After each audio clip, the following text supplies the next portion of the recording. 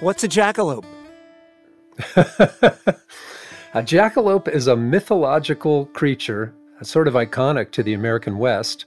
It's a combination of a jackrabbit and a pronghorn antelope. So it's a jackrabbit that has antlers or horns, and it exists richly in the imagination of Americans, especially in the West, but it is a mythological creature. This is Michael Branch, a man who loves the jackalope so much that he wrote a book about it. It's called On the Trail of the Jackalope. Is that a jackalope on your shirt, or am I mistaken?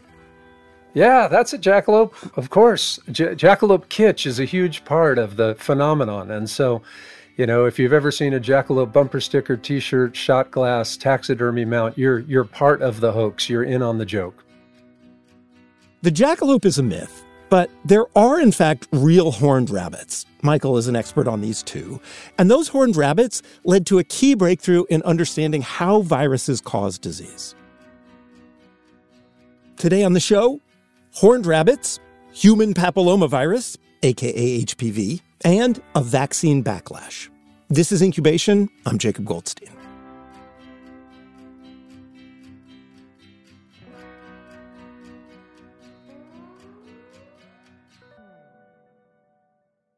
So there's this myth of the jackalope in the U.S. There are mythological horned rabbits.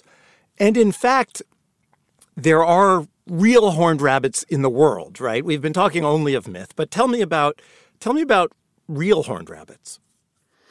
So-called horned rabbits are actually various species of rabbits that develop these weird, grotesque growths on their heads, sometimes on their faces, and they're produced by a papillomavirus. And both hunters and common people and also naturalists have noticed these forever without having any idea what caused them. And what does it look like? Let me put it this way. When the slide of an actual horned rabbit comes up when I'm doing book talks, you can hear a collective groan from the audience. I mean, it is quite grotesque. And if you can just imagine bumpy, warty, keratinous black growths all over the face or head of an animal, that's what it looks like. So you mentioned that these horns, these growths, are caused by a papillomavirus, which turns out to be important in the history of understanding viruses and ultimately in the history of human health, right? Yeah, and it involves a guy named Richard Shope, who had actually been involved in trying to figure out what had caused the global pandemic of 1918. By the time he got interested in horned rabbits, he was already a well-known virologist. This would have been the late 1920s, early 1930s. And he had come from his home in Iowa to Princeton to take up this research position as a medical researcher. And he heard stories from his friends back in Iowa and Kansas who said, hey, sometimes when we're out rabbit hunting, we kill these rabbits that have these weird growths on them. And of course, being a scientific researcher, a guy interested in viruses, he immediately wanted to see one of these rabbits. In fact, he wanted to see him so badly that he made a special trip back to Iowa with a hunter who had claimed to have shot a number of these rabbits. And Shope himself hunted specifically to try to get one of these rabbits with the strange growths. After 4 days, he was unsuccessful and he had to go back to Princeton. There was a young kid who had been hunting with them. And he told that kid, hey, I'm going to leave you a $5 bill and a bottle of glycerol solution. And if you can find one of these rabbits, cut off its horns, put them in the solution, mail them to me, and I'll give you another $5. He could see from the very beginning that if he could demonstrate a link between viruses and cancer in a mammal, that he would be opening the way to research that might ultimately address that question in human beings. So he wants to find out whether a virus is causing these growths, these horns to grow out of the heads of rabbits. Exactly. And as soon as Shope left Iowa, this kid just made it his mission to get one of these rabbits. And he did. So he mailed Shope the horns in the glycerol solution. He got his other $5. And after that, the word got out among the communities of hunters in Kansas and Iowa. And people began to literally mail specimens of horned rabbits to Shope in Princeton. So he's there in Princeton, and he like goes down and gets his Yes. whatever, his Yes. insurance bill, and then a box with a dead rabbit in it? Exactly. And he started working on horned rabbits there at the Rockefeller Institute in 1932 with the goal of understanding what caused those odd growths. He is especially interested in viruses, and he is doing his work at a time when the consensus in the scientific community is that it is impossible that a virus could cause cancer, especially in a mammal. And at the time, nobody knew what caused these weird growths. And he wanted to find out what caused them, but he suspected that it was a virus. And so he set out to sort of test that hypothesis through his own experimental method. So when you say his own experimental method, what do you mean? What did he do? Well, first he samples these weird growths on the rabbits' heads. And he takes those samples and pulverizes them, adds them to a saline solution, and then runs them through a centrifuge. And then he takes the fluid that has been produced by that process and then does what is really the most important thing. And that is, he takes that fluid and puts it through a filter. Now, back in the 1930s, in the kind of pioneering era of viral research, these porcelain filters were very important because they could filter out bacteria and other larger things. The only thing small enough to go through these filters was a virus. Huh. It's interesting, right? Because it seems sort of primitive to us on a certain level, but also kind of ingenious, right? Like, they know not that much about viruses at the time, but they know they're way smaller than bacteria and that those are the two main kind of disease-causing pathogens, right? And so they're like, okay, let's just make a filter that will take out bacteria and anything else that can cause a disease, but that will allow viruses to pass through. That we know that that's the only pathogen that could be left in here. Exactly. The fact that he uses this technique to make sure that the only thing that can come through that porcelain filter is a virus is kind of a key moment. Okay, so now he has his goo, his solution that we know has no bacteria in it, that he's going to do something with. What's he do with it? Okay, so he takes live rabbits that are healthy. He shaves a little bit of their fur off and then scarifies their skin, just roughs it up just a little bit with some sandpaper. And then he takes that fluid that has gone through the filter and applies it to that little spot on the rabbits. And the idea is, right, that since this fluid has been taken from the horns of diseased rabbits, and since it's been filtered to make sure the only thing that can be in it is viruses, he has essentially applied a fluid to these healthy rabbits. So the whole idea is to wait and see, having no idea if virus is the cause, or if it is, what the incubation period might be. He applies this to these patches on his test rabbits, and sure enough, after about 10 days, all of the rabbits that he has inoculated with this fluid begin to develop exactly the same kinds of growths that were present on the diseased rabbit. And that's sort of the eureka moment in the story, because that's the moment at which Shope has essentially proven that the growths on horned rabbits are in fact caused by a virus. Huh. Does he publish the results? How does this finding land?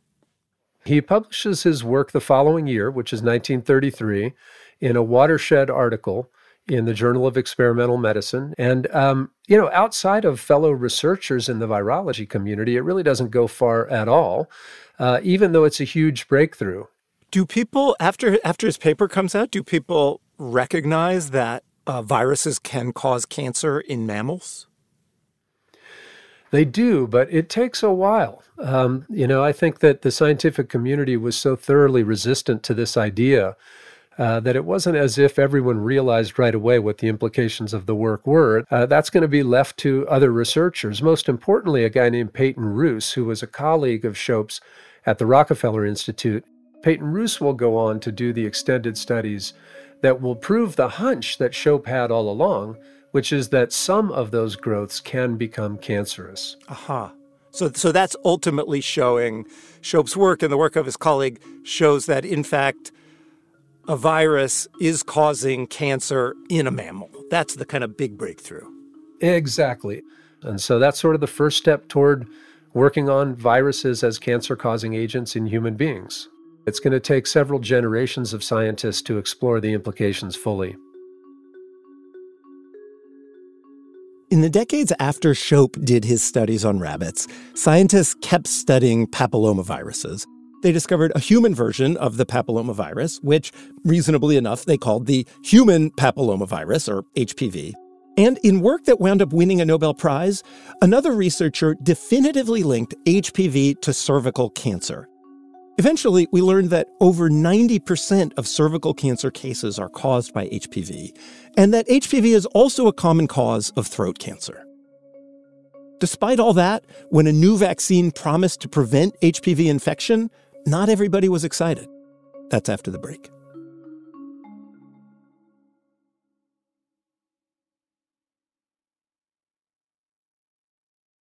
The first HPV vaccine was rolled out nearly 20 years ago. People in the vaccine world, and the public health world, and the cancer world were very excited. This was a vaccine that could prevent cancer, or at least some kinds of cancer. And HPV vaccines are, in fact, used around the world today. As it turned out, though, back when the vaccine was first approved, many people were not excited. Support was coming from everywhere, but backlash was coming from everywhere, too, like all over the political spectrum. I think it's no exaggeration to say it's a total mess. This is Elena Conis. She wrote a book called Vaccine Nation, America's Changing Relationship with Immunization. And she told me that the controversy over the HPV vaccine was really part of this much bigger story.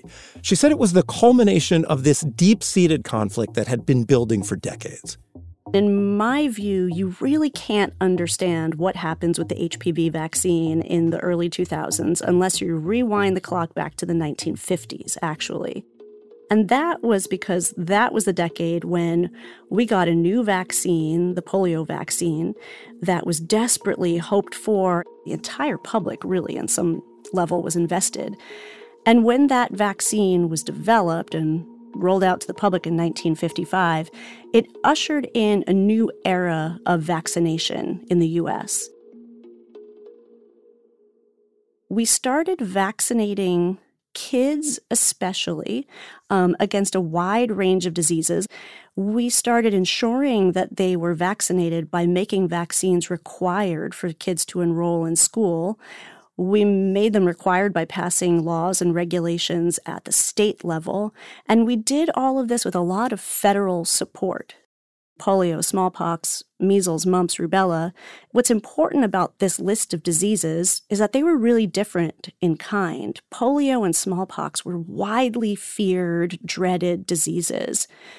The policies that we developed for polio ended up being applied to these other vaccines. Policies meaning state laws requiring them for kids to go to school and the federal government supporting and even subsidizing those laws. Yes. And this is happening in the 1960s. It's coinciding with the rise of all of the social movements of that decade that are encouraging young people in particular to question authority and to ask for more information and to push back against institutions. I mean, very broadly, more distrust of authority, right? Plainly, yes. Certainly in the 1970s, if not before, people in many domains began to trust institutions and authority less, and that persisted. Absolutely. Yeah. And that actually leads into a kind of ironic moment in this late 20th century history of vaccination, because by the 1980s, we have an organized vaccine safety movement. And I should say this is how they describe themselves. They don't call themselves anti-vaccinationists. They lobbied for and ultimately succeeded in getting a change in federal legislation. In 1986, Reagan signs a new law to provide compensation to individuals and families who have suffered injuries from mandated vaccines, and also creates the infrastructure for a nationwide system to monitor the public for vaccine injuries. Okay. So we get to the end of the 80s with a very organized and very successful national movement. And in the meantime, a handful of other childhood vaccines come out. In the background, however, this organized, self-described vaccine safety movement has not stopped. So tell me the story of the HPV vaccine and its rollout. So the HPV vaccine is so interesting in the history of vaccination because it comes out in the early 2000s, and its rollout really represents a turning point. And when I talk about the HPV vaccine, initially I'm talking about Merck's vaccine, Gardasil. That was the first HPV vaccine approved in the U.S. Yes, that was the first one approved for use in the U.S. It protected against 4 strains of HPV. And scientists knew very well that those 4 strains were linked to a very high proportion of cases of cervical cancer in the U.S. So there's multiple ways of getting cervical cancer, but one really important way is infection with HPV. And this vaccine protected against 4 strains known to be linked to cervical cancer. Merck was excited about this. Reproductive health advocates and providers were excited about this. But Merck knew that it faced a problem. HPV was not a virus that the public knew much about at all. In fact, they had hardly even heard of it. And that meant that they really didn't know about the link between HPV and cervical cancer. So before the HPV vaccine was approved, Merck ran an ad campaign.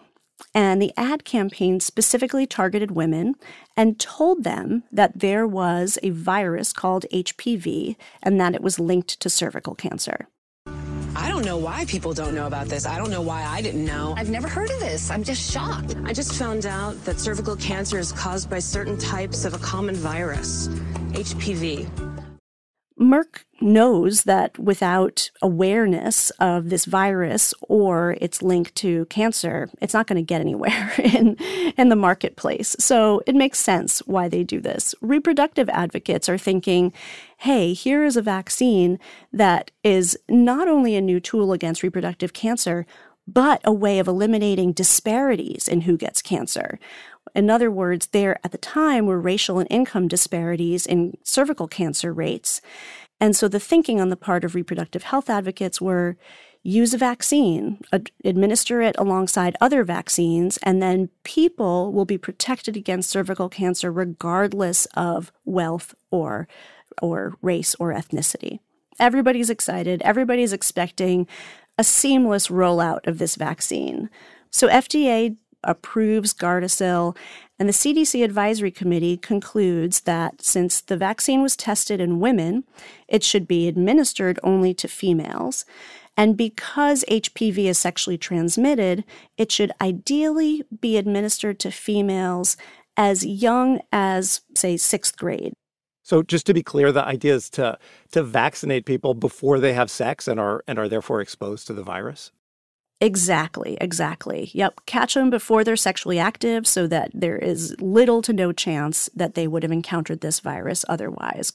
And then, as I understand it, right, there was this sample legislation that was drafted to encourage states to mandate the vaccine. And this is essentially the playbook of how vaccines had been rolled out for decades at this point, right? Absolutely. The only change really is that this is a very new vaccine targeting an infection that the public really wasn't aware of yet, and that they were targeting only girls.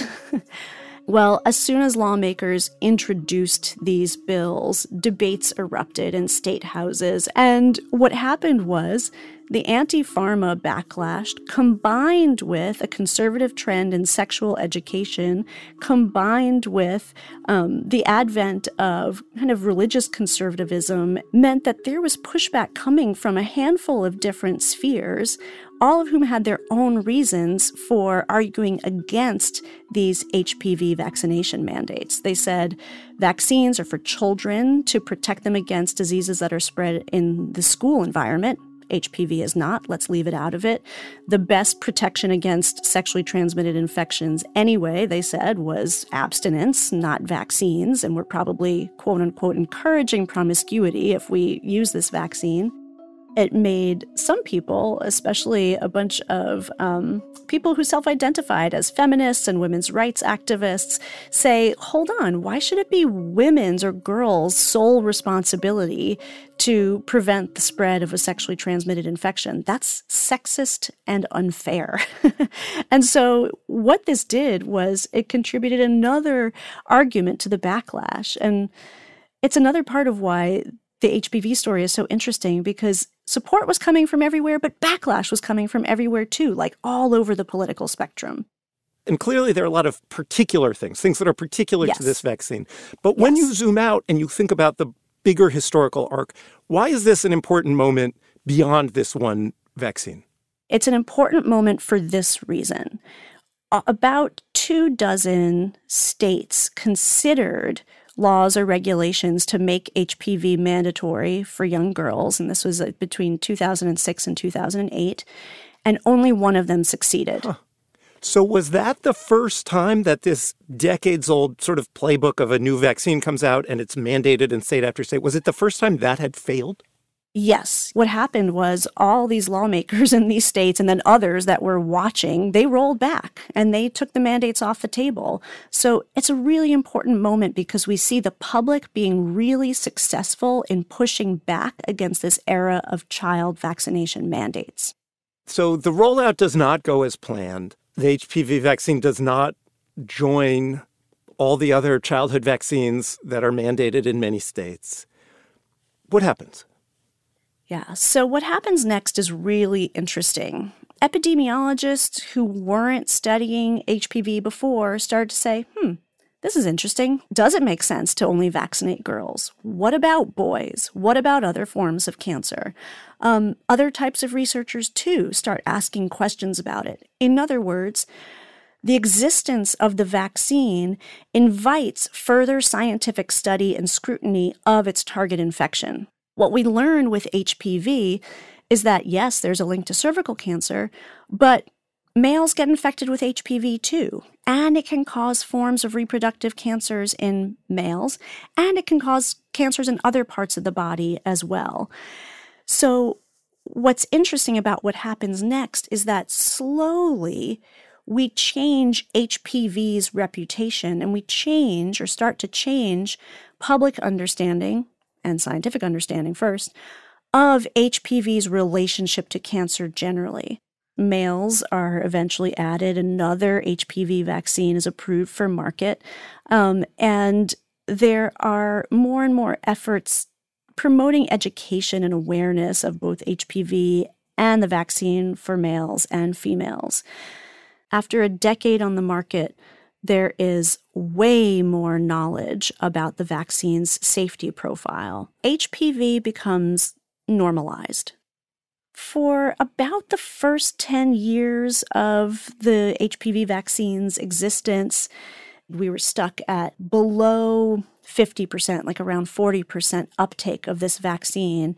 And a lot of lawmakers and a lot of parents just kind of unwilling to touch it or talk about it. But the trajectory is pretty steadily upward. And in fact, it's continued upward since then. By the early 2020s, uptake is over 60% across young teens, male and female, in the U.S. So most teenagers now, even in the absence of mandates largely, are getting vaccinated against HPV. Yeah, most teenagers. And in fact, I think that in the last couple of years, the numbers have continued to march upwards.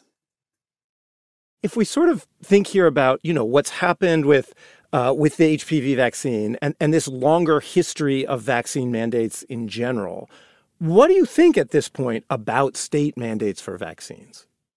This is one of those things where this is so politicized that I want to be very careful about what I say. Mandates are political tools.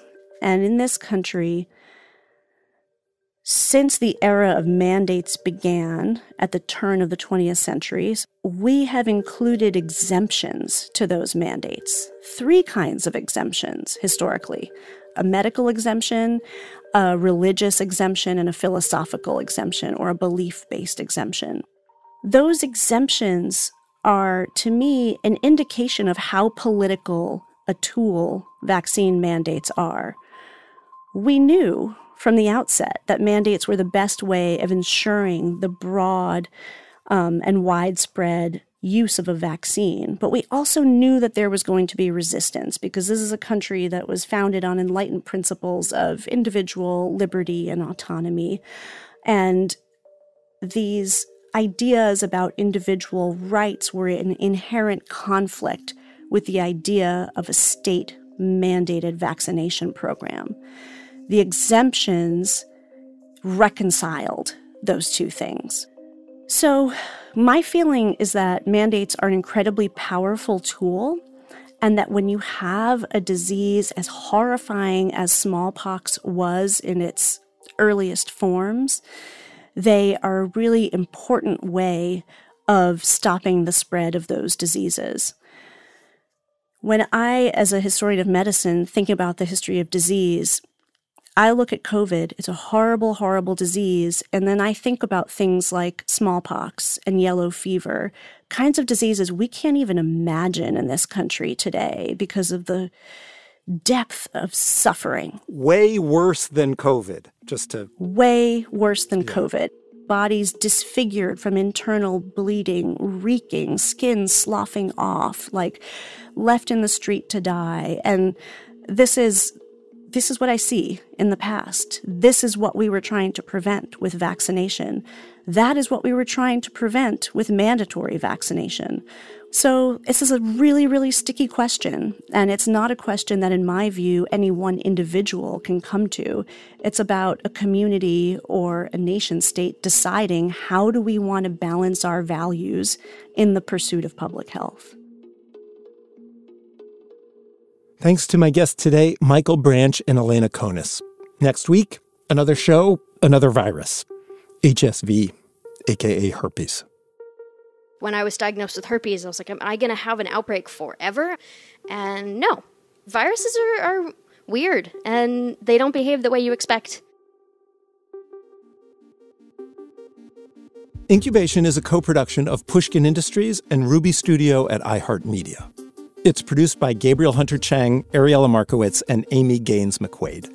Our editors are Julia Barton and Karen Shakurji. Mastering by Ann Pope, fact-checking by Joseph Friedman.